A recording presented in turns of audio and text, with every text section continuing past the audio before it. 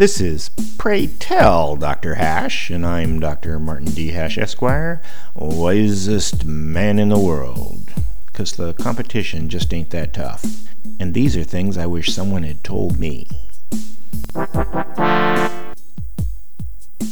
Today's topic, ribosomes versus evolution.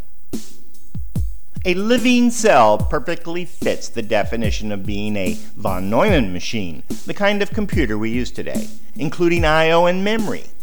For example, the CPU is the ribosome, the ROM is DNA, hormones are input, and the RAM is a number of things: methylation, proliferation promoters.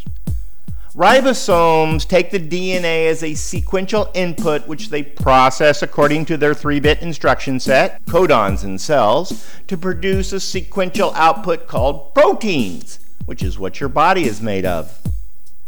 The most famous protein is hemoglobin, blood.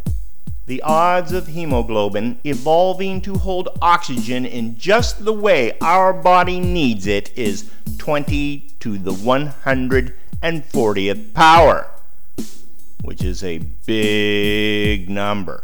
Way, way, way bigger than the number of seconds since life began on Earth. But if you include the approximately 100,000 proteins in the human body that had to develop simultaneously and work in concert with one another, that number is so astronomically large that it exceeds the number of atoms in the galaxy.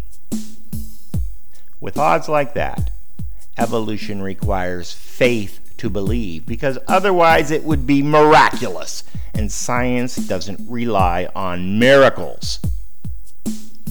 Evolution is mostly science, but when it strays into faith, it becomes a religion. Now you too can be skeptical about evolution without being a creationist. For more, see my website at martinhash.com.